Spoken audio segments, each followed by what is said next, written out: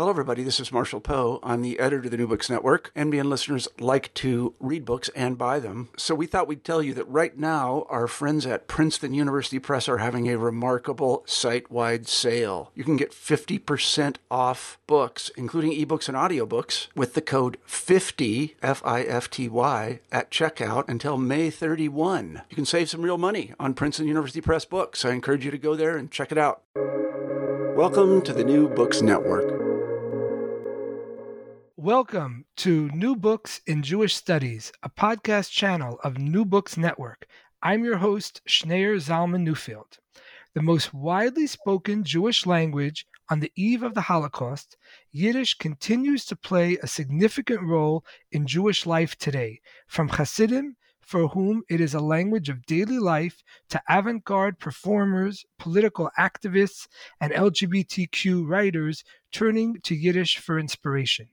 In Yiddish, Biography of a Language, published by Oxford University Press in 2020, Jeffrey Shandler presents the story of this centuries-old language, the defining vernacular of Ashkenazi Jews, from its origin to the present. Jeffrey is Distinguished Professor of Jewish Studies at Rutgers University. He has served as president of the Association for Jewish Studies and as a fellow of the American Academy for Jewish Research. I'm so glad his new book has brought him to our program. Welcome, Jeffrey. Thank you very much.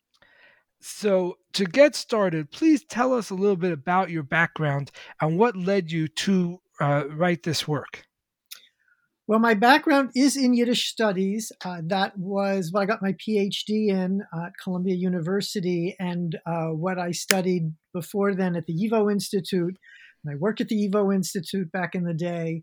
And even though as a scholar of modern Jewish culture, I work on other areas of interest, what I learned in Yiddish studies really was foundational.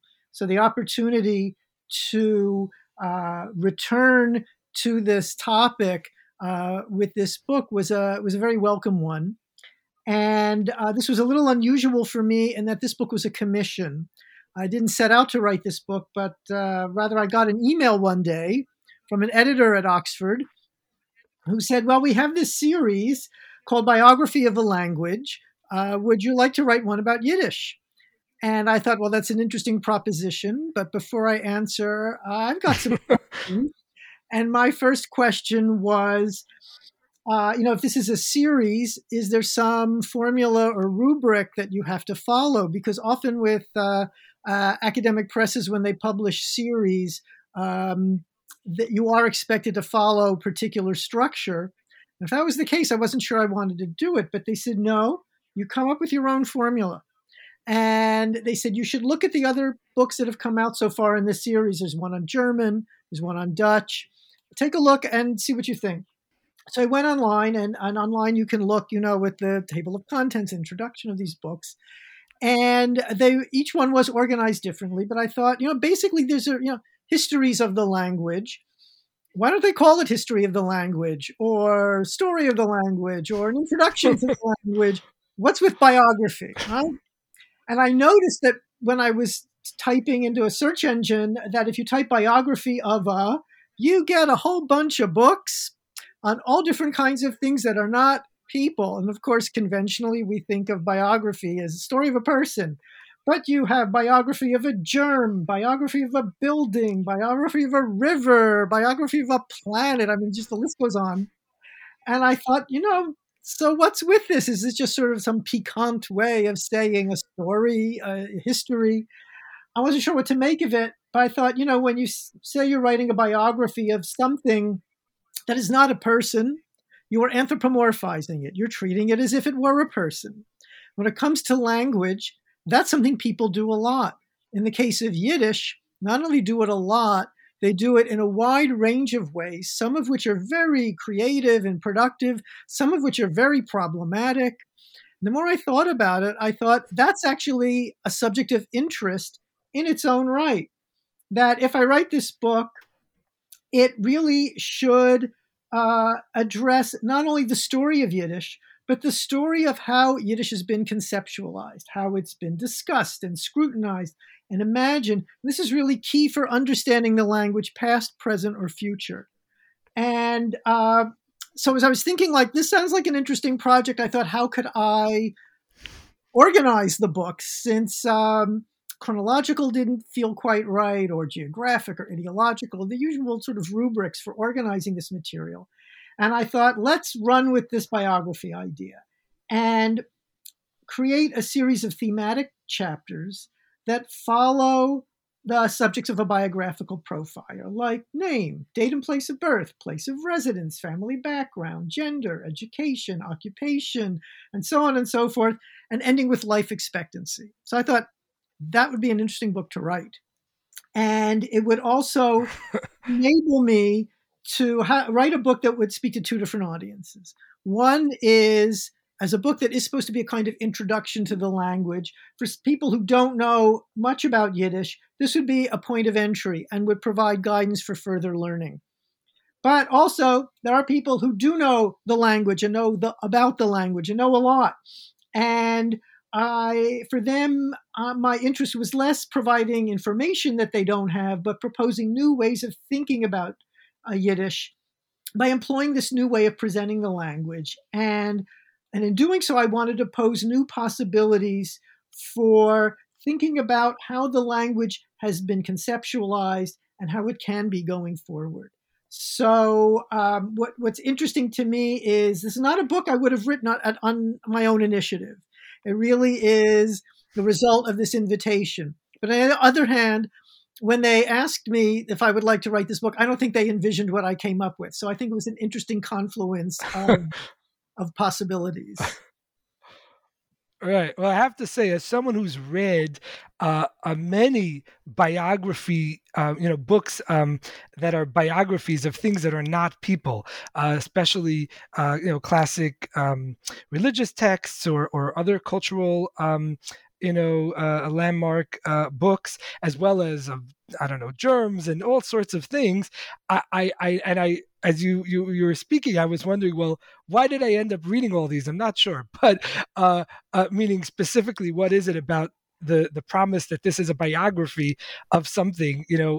What is it that draws readers in? I'm not sure, but I will say, I think that you took the idea of the biography of an anthropomorphized entity much, much more seriously than a lot of the writers of other biography books. No, I think in most cases it's something nominal, and it's a playful title, and that's it. And I thought, well, what if we actually play with this beyond the title and see where it takes us? Sure. Well, it's quite a fantastic read, and is really chock full of so many insights. So to begin with, what are the earliest recorded writings of Yiddish? I mean, how old is the language? Well, this is a big question that is challenging to answer on a couple of fronts. One is that the further back you go in time, and this is true of other vernacular languages, the less and less evidence there is. And so the earliest examples that scholars cite are isolated words called Bilshon Ashkenaz, and the language of Ashkenaz, that turn up in Rashi commentaries. So that's, the Middle Ages. The first dated written sentence appears in the Worms Machzor, and it's a rhymed couplet. And that's the year 1272. And then you have, about a century later, you have the first collection of texts, not just a sentence, but actual texts found in the Cairo Geniza. It's called the Cambridge Codex because it's now in a library in Cambridge. So we have these documents, and the question is, what do they tell us? What can be inferred from them? And what do people, moreover, think is the language being used? So scholars of Yiddish have claimed these terms, these sentences, these texts that appear in the Cambridge Codex as works in Yiddish. I'm not sure that that was how they were conceptualized by the people using them. Is the language of Ashkenaz, is it what we would now call Yiddish, or is it what we would now call German, or was it something understood differently than a modern concept of these two languages that are separate but parallel? And to me, what I found interesting about the question of where and when does Yiddish begin, and I looked at, these various theories out there. Max Weinreich says it's in the Rhine Valley, beginning in the 9th century. And you have other people say, no, it's a little later, and it's along the Danube. And it's other people with other theories, including theories that it's really not a Germanic language, but a relexified Slavic language. So all the different ideas out there. And I thought, nobody even asks the question, where and when does Yiddish come from, until the 19th century. And that's what's really key, is that it's not even a concern, an intellectual concern, whether by the speakers of the language or by other people, until a period in Western Europe where the question of where do languages come from and where does language generally come from, that's a new area of intellectual inquiry. And that's when you start seeing people starting to theorize where the language comes from. And these theories tell us at least as much about their preconceptions about Jews, their preconceptions about German language, their preconceptions about the vernacular that Jews speak in Northern Europe, as much as the language itself. So rather than having an easy answer that some people like to offer and say it begins here, at this point, at this time, in this location, with this population, my feeling is let's question the question and think, at what point do people even care? Right. And you mentioned that there are numerous theories about both the dating of when Yiddish began as well as the location of where it was that it began. And you write about how each of these theories have each of these theorists who are promoting these particular theories have polemical interests in that are kind of embedded in their project. Could you talk a little bit about what are these different polemical interests? So one of the important distinctions in people's effort to explain Yiddish are whether they think of Yiddish as something that began as German and then deviated, or if they think of it as a distinctive language in its own right from the get-go. And those have very important implications beyond the language, but for the speakers of the language. And one of the things that you realize when you look at the story of Yiddish is that whenever people are talking about language, they're always talking about something else in addition. So in this case, this is true of other languages as well, but you really see this in the case of Yiddish. So if you think of Yiddish as it's spoken by people who used to speak German, but then they strayed from speaking a standardized language of German, a language that they had in common with their Christian neighbors, there had to be some explanation for that deviation. And none of those explanations are good or nice. They are that, well, they are too isolated, they're too insular, they're too secretive, they're just not able to, master proper German. None of these ideas are legitimate, but this was how people looking at Yiddish saw it as something that was a corrupted form of German. And that, of course, has negative implications for its speakers one way or another.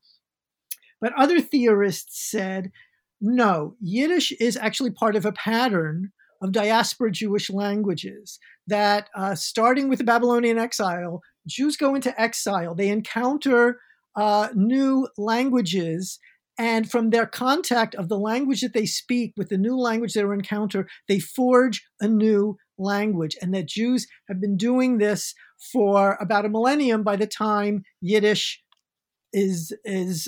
comes into existence. And it is a result of this pattern of contact between Jews coming with the languages that they know and encountering, let's say, speakers of different dialects of Middle High German, and creating on the spot a new language because that's what they do. And so that's a very different explanation of the language and of the speakers and of how to think about Jews in relation to their neighbors and cultures in contact with one another than the model of the sort of corruption deviation model. Right. And regardless of exactly how Yiddish developed, it clearly did develop at some point. And once it developed, we ended up with a language that included a fusion of various languages. And I have to say, as someone who speaks Yiddish and grew up in the ultra Orthodox Hasidic community and spoke Yiddish from when I was a child, there were some things that I read in your book that I was familiar with. And so I knew, for instance, that Yiddish included elements of Germanic languages, of Slavic languages, as well as of Hebrew. But one thing that really just kind of shocked me, and that I discovered when reading your book, and then afterwards, I thought, well, how could I have not seen this? It seems so obvious, but it's really I think just a phenomenal insight, which is that not only are there elements of various languages within the language of Yiddish in general, but even in a given word, you could see that there are aspects of the word that come from German, aspects that come from Hebrew, aspects that come from Slavic languages. And I was wondering if you could give us an example where you see in a single word elements of these three kind of origin languages for Hebrew. Okay, so for Yiddish. Right. So there are two that are sort of prize examples because there's a lot of words that have two elements. Very, very common. So, for example, every verb is conjugated according to a system that is from the Germanic component of the language. But the verb's stem can come from Semitic language, from Hebrew or Aramaic. It can come from a Romance language. It can come from a Slavic language. But there are few words where you get three. So the one that most people cite is Schlemazelnik. And Schlemazelnik, which means, a ne'er-do-well, somebody with just no luck. And you have Schlimm, which is Germanic. Germanic, you have the word Schlimme, meaning bad.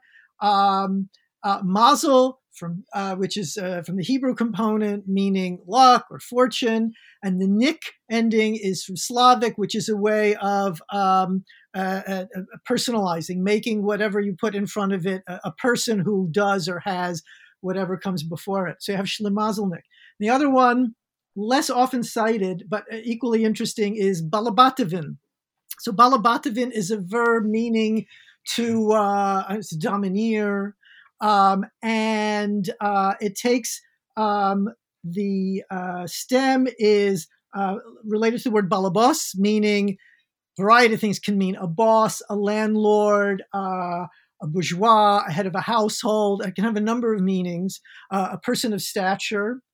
It's conjugated, it's a verb, so it's conjugated with endings that come from the Germanic component. And then there's a v, this little infix that is from Slavic that can have a number of functions. And in Yiddish, it often has a sort of derogatory context. So Balabatovin is not something nice. It's an unpleasant kind of behavior. Somebody who plays the boss, somebody who's playing the big shot, who's overbearing in some way, and so that negative connotation, as opposed to a good person who's in charge of things and running things, is from that little Slavic infix. So that's another example of three elements from these different components of the language coming together in one word. Yeah, well, it's fascinating. I think for my money, just that insight alone is worth the price of the book. I just found that so fascinating. So thank you for that. You talk about what exactly was the relationship between Yiddish and Germanic languages. Was a separation between Yiddish and these Germanic languages always clear? I don't think so. One of the things that we see in the earliest printed books in Yiddish, which are in the 1500s, when we start seeing Yiddish books being printed, we see the word Teich being used. And Teich is related to the word Deutsch, meaning in Yiddish, German. But in Yiddish, in different contexts, sometimes Teich looks like it means what we would call Yiddish, and sometimes it looks like what we would call German, but from our vantage point today. And it actually, to me, isn't clear that the distinction we draw between these two languages was so clear cut back in the day. Texts were marked as for Jews, for example, as much by their alphabet as by their language. So if something's published in the Aleph Beis, in the Jewish alphabet, that's for Jews. No one else is going to be reading it, is the assumption. Books published in say Fraktur, in the alphabet used for German, that would be a book marked as for a non-Jewish audience because few of them would have that alphabet. The ones who did would be aware that they're reading something in an alphabet that wasn't their alphabet. But most people read in the Aleph Beis. And so you have all kinds of texts rendered in the Aleph Beis, sometimes where the language does look different from standard German, sometimes where it actually is striving very much to reflect German orthography to the best as one can, and of course grammar and vocabulary using this Jewish alphabet. And there's a kind of sliding scale that suggests to me that the distinction between these languages was much looser than the way we think about it now. Yeah. So related to that, you talk about two terms, Yudelin and Mushelin. What are those? I don't know if I've butchered the words. How do you pronounce those words? And what exactly were those words developed to signify? Okay, so Yudelin and Mauschelin basically mean the same thing. They're German words, and they mean to talk German like a Jew. And what did this mean? So you have, starting late 18th century into the 19th century, Jews living in German lands begin to abandon Yiddish as a language of daily life and shift to using German, the same language as their Christian neighbors. And this is part of a larger integration into a cultural mainstream that these Jews are pursuing. And this is met with ambivalence by their Christian neighbors, for whom the question of whether Jews could become full-fledged members of German society and participate fully in German culture did not sit well with many people. And so there was a sense that even if Jews develop a command of German, the way they speak it will somehow betray their Jewishness, their roots in Yiddish. And this was called Mauschelin, derived from Moshe, Moses, or Yudelin, or from Yuda, Jew. So it's talking German like a Jew. And this was demonstrated considerably in German theater, where you had comic Jewish characters who strive to speak German, but it breaks down. And that revealing this sort of inescapable Yiddishness and inescapable Jewishness. This suggests that this idea that Jews could fully fit into German society was not possible. Wow. And you talk about how one of the challenges to Jews speaking Yiddish in Eastern Europe, or in Europe, was the Haskalah, the Jewish Enlightenment movement, which had a very negative attitude towards Yiddish. What was that attitude based on? So the Haskalah, usually translated as the Jewish Enlightenment, was a movement encouraging Jews to integrate intellectually and culturally into a European mainstream culture. And it is centered in German lands. And this is where this, not just abandonment, but repudiation of Yiddish begins, because Yiddish is seen as emblematic of what keeps Jews apart, what makes it impossible for Jews to make this integrational leap, both intellectually and culturally, and participate in this cultural mainstream. And what I found interesting is that even as the Maskilim, the followers of the Haskalah, are repudiating Yiddish, at a certain point, they realize, especially in Eastern Europe, that if they want to communicate the ideas of the Haskalah to their fellow Jews, the only language that they can write in is Yiddish. And so Yiddish becomes this reluctant vehicle for making the case for abandoning the language you're writing in, which is quite an extraordinary thing. And that is, I think, really sort of representative of the complexities of language use that can have one level of meaning that's symbolic and another level of meaning that's instrumental. And this comes up elsewhere in the history of the language. But this is probably the key moment where you get this repudiation of the language, but also articulating that repudiation in the language, and often through forms of satire. And I have to say, one of my favorite terms for Yiddish on the part of the Maskilim, which I've never seen before, is that they refer to Yiddish as Kugelashon. And I thought that was really fantastic. And so kugel, of course, is a Eastern European Jewish food.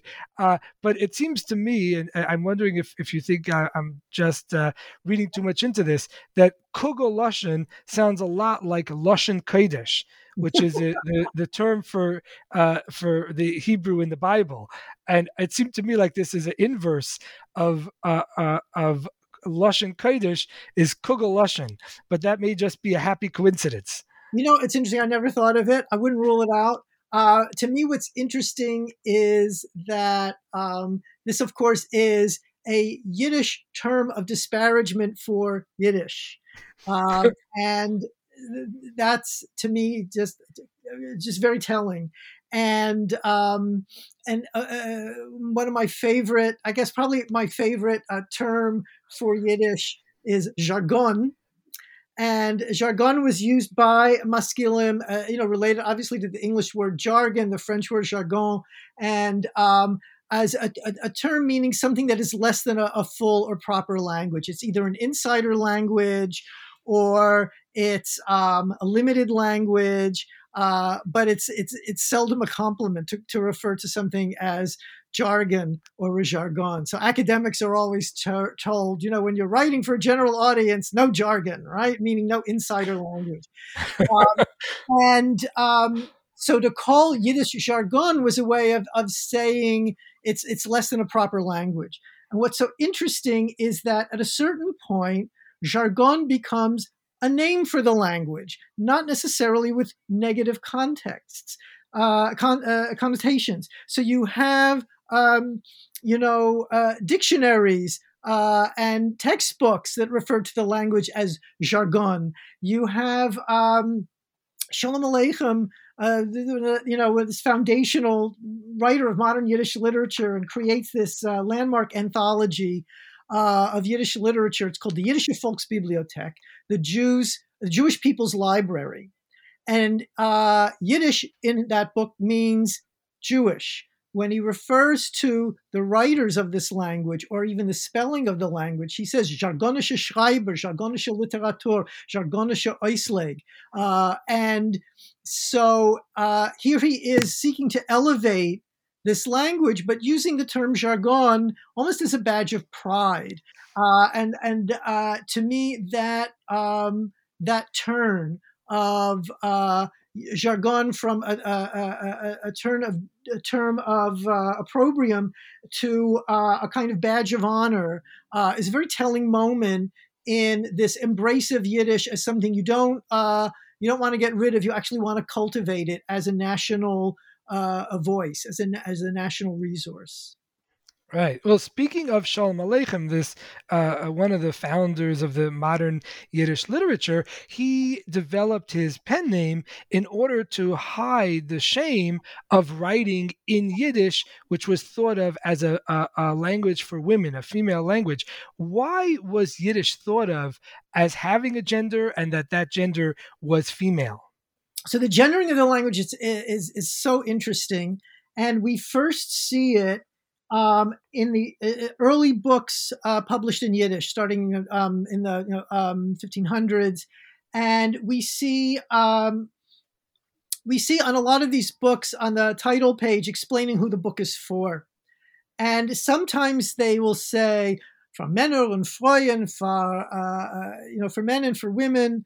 But sometimes they will say they are for women specifically, and that's not necessarily because of the subject of the book. And sometimes they'll even say, für Frauen und Männer, wir sind so wie Frauen, was sie kennen nicht kein Ivre. For women and men who are like women because they can't read Hebrew. And that tells us what is the association, that Yiddish is, as of the vernacular language, is the language that women can read. Hebrew is the language men are supposed to be able to read, that women are actually discouraged from learning beyond, say, learning how to recite prayers in a prayer book, but certainly not studying sacred texts the way you would in a bis medrash. That's male territory. And so the marking of the language is associated study hall. Right, the study hall. So this marking of the language as that, the vernacular every day is associated with women in print, even though these books are written basically for the non-elite. Women represent the non-elite because the learned elite is only male. However, it's not most men. Most men do not develop the chops to be able and have the wherewithal to become scholars who can sit in the Bes Medrash and study. This is a cultural ideal. Men are supposed to aspire to that, but many of them aren't able to for one reason or another. So what later scholars argue is that women become the emblem of the non-elite reader. You don't want to admit too much that includes men, because you don't want to discourage men from aspiring to learn Hebrew and to study sacred texts to their fullest ability. So that is that's the beginning of this association of Yiddish with women. Then during the Haskalah, you start having these maskilim writing in Yiddish books that they actually want everyone in Eastern Europe to read, all the Jews in Eastern Europe to read. However, there's a concern in Eastern Europe that these books are going to disrupt and corrupt the study by men of sacred texts, and that it will distract them and lead them astray. And so, and in fact, there are these accounts of in a yeshiva, if you were found with some of these maskilic Yiddish books in your possession, you could be expelled because this was not something that they would stand for. So to mark these books as separate from what men are ideally supposed to read and study, these books are addressed to die teure Leserin, my dear female reader. But in fact, these books are widely read by men, even if they can't read them as openly as women can in certain circumstances, because women are excluded from this sacred practice of study as a devotional act. They're actually liberated to read whatever they want in a way that men, because you are expected to be you're devoting as much time as possible to this devotional scholarship, any other kind of reading is seen as imperiling or at the very least distracting from that. So once again, the literature is gendered as female, but it also, as a result, is in the sort of hierarchy of languages, is thought as not being on the same par with Hebrew. And Maskilic writers aspire to write in Hebrew as a modern literary language, which Sholem Aleichem started out doing. But he, at a certain point, realized that Yiddish was his idiom. And at one point, when explaining this, and it includes this explanation of why he felt he had to hide his identity, because writing in Yiddish was not as dignified as writing in Hebrew. But he says, when you write in Hebrew, you're actually thinking in Yiddish. Wouldn't it be easier to write in the language you think in? Which is such a remarkable statement. It says a lot about the different engagement with languages. And these, of course, are people who know more than one language. He also, of course, knows Russian. And in fact, in his home, with when he was married and was raising children, Russian was the language of home. They didn't speak Yiddish at home. So, in this multilingual situation, languages have different uses and values. And so the turn to writing in Yiddish was a turn in thinking of its value and of trying to elevate that value, that it wasn't this language that is merely for women, which of course gave it this second-class connotation, right? This non-elite connotation, that he wanted, in fact, to embrace it for its value as this very rich vernacular. Right. Well, speaking of Yiddish and women and books, what was the Tzena Rena, and why was it so important? So the Tzena Rena is a very interesting book. It is a translation of parts of the Bible that are read in the synagogue. So it's the 5 books of Moses, and then the portions of the later sections of the Hebrew Bible that are read, portions of which are read in the Haftarah and the supplementary readings in the Torah services. And they're translated into Yiddish with commentaries translated into Yiddish and embedded in the translation. So when you read it, it's a running narrative that keeps sliding back and forth between the biblical text and then commentaries, many of which are from mystical sources. And it was one of a series of different approaches to translating the Bible into Yiddish. It became the most popular version. It was published in multiple editions, a couple hundred editions. It's still in print, and it became the most widely read domestic book for learning the Bible in your vernacular in Eastern Europe for generations. It is also associated, is often called the Women's Bible, but in fact, look at the title page. It also says it's for men and for women, and in fact, it was sometimes used in a cheder for teaching boys how to read biblical Hebrew, so that they could read the Bible, they could read the prayer book, and it was sometimes used, which was criticized by people as this is not the text you should be using. But in fact, it just shows how pervasive, how popular it was. And it's actually a remarkable text because of the way it integrates all different kinds of commentary and also some folklore along with the biblical narrative. And they're just woven together in this rich, complicated way. Well, speaking of Yiddish and Hebrew, you talk about how there was a difference in terms of how these two languages were learned. What was the difference? So it's a very key difference. So Yiddish as a vernacular and as a first language is a language that is learned by living among Yiddish speakers, your family, your neighbors, and speaking the way people learn a first language, and primarily through oral use. And Hebrew, and here we're talking about Hebrew as a sacred language. We're not talking about, Hebrew as a modern vernacular language. This is a language learned in school, primarily by boys, but also by girls to a certain extent. And it is a language one isn't learning to speak. It is a language one is learning to read and comprehend, so one can recite prayers, one can read the Bible, and then moving on to other sacred texts, canonical texts that you would read, and study in Hebrew. And so it is.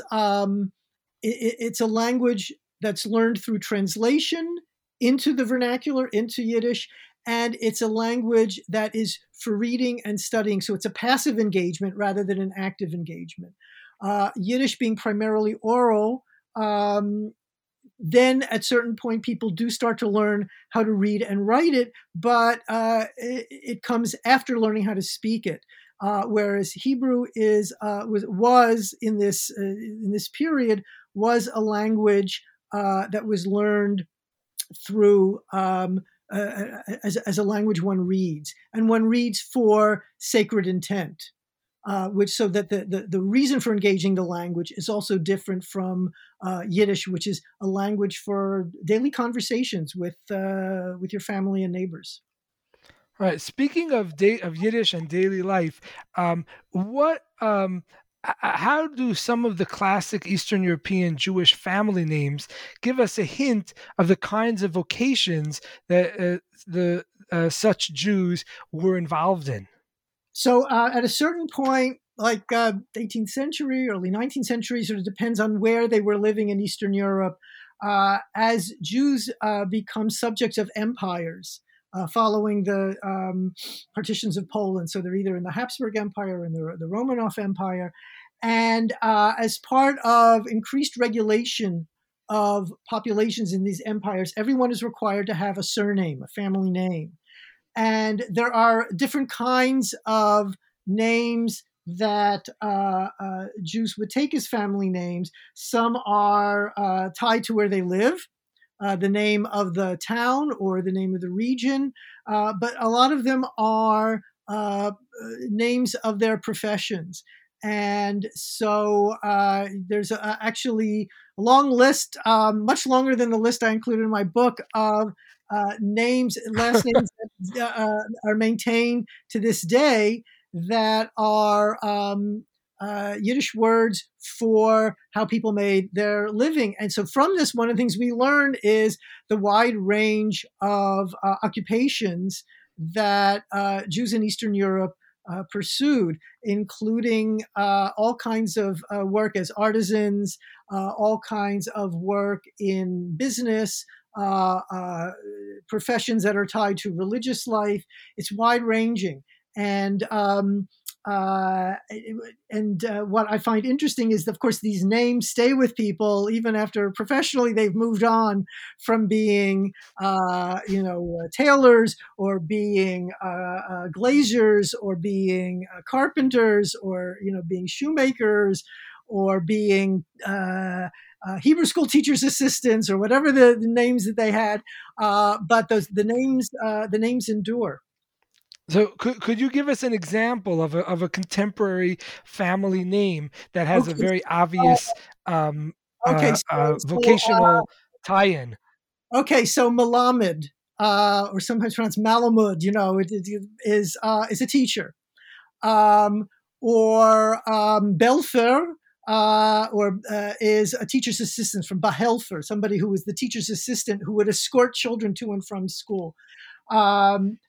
And Chazan, which sometimes gets turned into Chazen, in English as pronunciations travel, is a cantor. So these are all things tied to religious life, but then there are also all kinds of professions. Schuster, shoemaker, and Schneider, Taylor. And of course, actually for tailors, you get a whole bunch of different associated names. So, for example, Cher, which is scissors. So was a name taken by some tailors because, of course, you use scissors. Or Nodler from the word noddle, meaning needle. And so you have these names that sometimes derive from the tools of the trade, as well as the name of the profession itself. Right, and you talk about the Chernovitz conference in 1908. What exactly happened there, and why was that so significant for the development of Yiddish? So the Chernovitz conference was convened by a group of people committed to championing and advancing the role of Yiddish in Jewish life, and especially to address Jewish nationalist aspirations in Eastern Europe. And this was happening at the same time that other ethnic minorities in the Russian Empire and the Habsburg Empire were championing their own national identities. And language played a key role in this. And so in the same way that speakers of Ukrainian and Polish and Lithuanian and Czech and so on were championing their languages as emblematic of a national identity, Yiddish speakers wanted to lay a similar claim to Yiddish. And they also wanted to elevate its use as a modern national language for literature, for press, for education, for political activism, and for theater performance. And the conference was convened to try to create a platform for this movement. And it gathered together some prominent writers, political activists, and others who all had some level of shared interest in this transformation of the role of Yiddish in modern Jewish life. And the conference actually wound up spending a lot of time debating whether Yiddish is the Jewish national language or a Jewish national language, because what about Hebrew? And so there was a lot of that going on at the conference, but symbolically the conference began to just put out the idea that there could be this agenda for transforming Yiddish into a modern language for a Jewish nationality on par with the other nationalities of Eastern Europe that were doing similar things with their languages. Speaking of Jewish national projects and their connections with particular languages, what was the Gedud Megain HaSafa, and why did it have a protest in 1930 in Tel Aviv when they were showing the Yiddish film Mein Yiddische Mama? So what happens in this debate over modern Jewish languages, you get what's called a Sprachenkampf, a language war. You have the champions of Yiddish, then you have the champions of Hebrew as a modern secular language.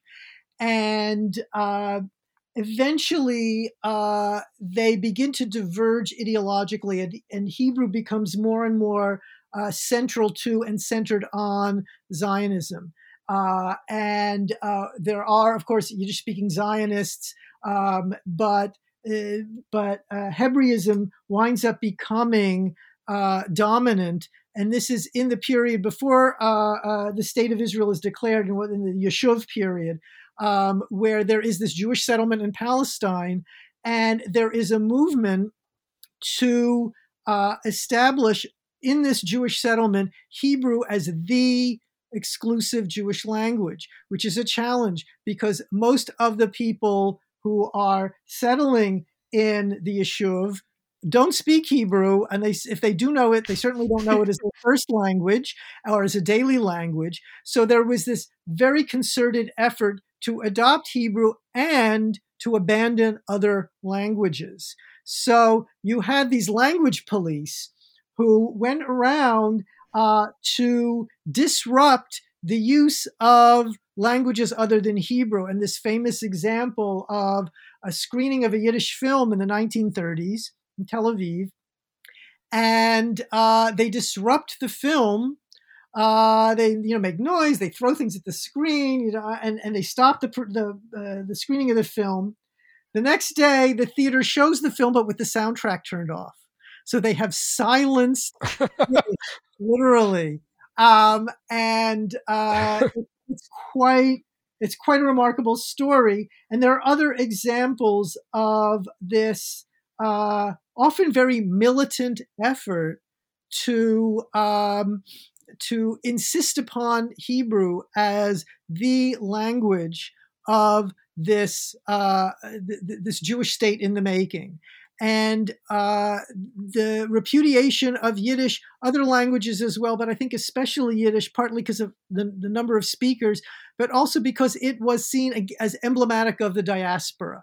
And the diaspora was something you're supposed to leave behind, and this should happen linguistically as well as culturally and, of course, geographically. Right. And you write that after World War II, for people who don't speak the language, Yiddish became a mock heritage. What do you mean by that? So what I found very interesting, and this was it started when I was studying Yiddish at the YIVO Institute, and this is in the 1980s. And friends and family were giving me these, various things that have Yiddish words on them, or in comic Yiddish dictionaries, and like fridge magnets and coffee mugs, and they were all sort of very playful, sometimes in poor taste, engagement with you. And I have to say, I hated these things, and I thought, I'm taking this language seriously, and you're giving me this stuff that's really very silly and limited, and associating the language with things that are vulgar or histrionic, and I didn't care for it at all, to say it mildly. But at a certain point, I realized, my inner anthropologist said, wait a second, this is actually an interesting cultural practice, and you ought to look at it in its own value. And what I saw happening was that in these mock dictionaries, so instead of like a real dictionary, it was a limited number of words with silly, playful definitions of these words.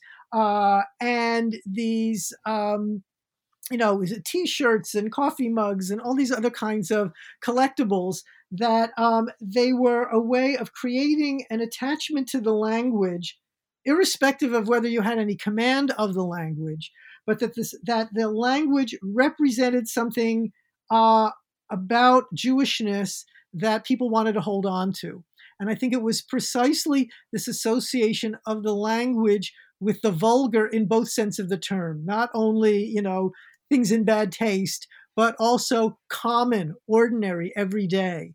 And that there was this this Yiddish-speaking world that had been around, that doesn't exist anymore. And there was a felt loss of it, including not only at its highest level, but at its lowest level, that was equally felt as a loss, and that these jokes and these silly objects and these comic dictionaries were a form of heritage, but not a straightforward heritage.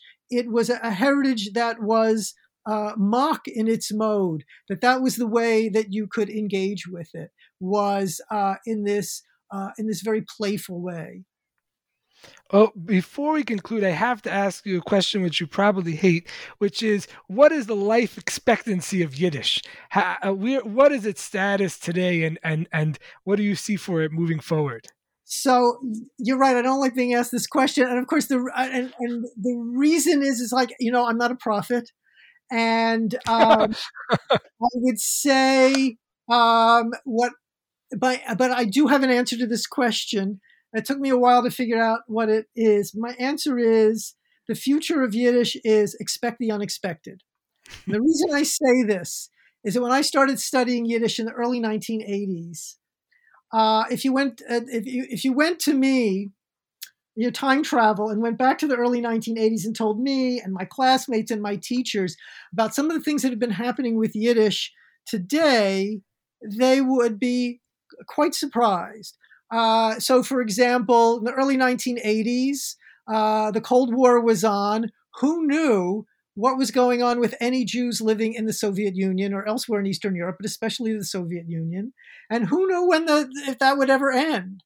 But the end of that decade, you have the end of the Cold War, and you have the end of the Soviet Union, and an opening up of contact between Jews in the West and Jews in the former Soviet Union, and there's this wonderful interchange of information and resources and lore going back and forth in both directions. Also archives with material that nobody could see, even the people living in Eastern Europe. These things were under lock and key in the Soviet Union for decades. Now they were opening up. And so researchers of all kinds were making discoveries. Very, very exciting. The evolving of the Hasidic use of Yiddish has been quite remarkable. And one of the things I found fascinating for the ultra-Orthodox Jews. Right. And one of the things I found fascinating was the publishing of what I would call leisure fiction in Yiddish, and that these were they're like historical fiction or adventure stories. And what was interesting was to read the Haskomas, the introductions, where that was explained that why these books were suitable for a Hasidic, for an ultra-Orthodox reader. And they say, that sadly, we live in a world where people want to read books, meaning secular books. And what are they going to do? We don't want them reading books in English. We don't want them reading secular Yiddish books or Israeli literature in Hebrew. So we have commissioned Jews in our community to write the kinds of books that they want to read, books that are entertaining, that are suspenseful, that tell gripping stories, but that have our values in them. And so you started getting books like that. And also at the same time, a proliferation of all kinds of material for children, as Yiddish is increasingly curricularized language in the children's schools in Hasidic communities, and also for to have Yiddish material that children can play with at home. And of course, again, that are fit the community's standards of what is and isn't appropriate, not only in terms of the text, but even the illustrations, that how the stories are illustrated should conform to community standards. So that was another development. The flourishing of klezmer music as not only this resurgence of interest in traditional East European instrumental music, but also of Yiddish song. And along with it, musicians becoming cultural authorities because they would perform this music and also explain what was the world that this came from. And they were becoming experts on the culture in a very, very different way from previous generations of these musicians whose job was just to play the music.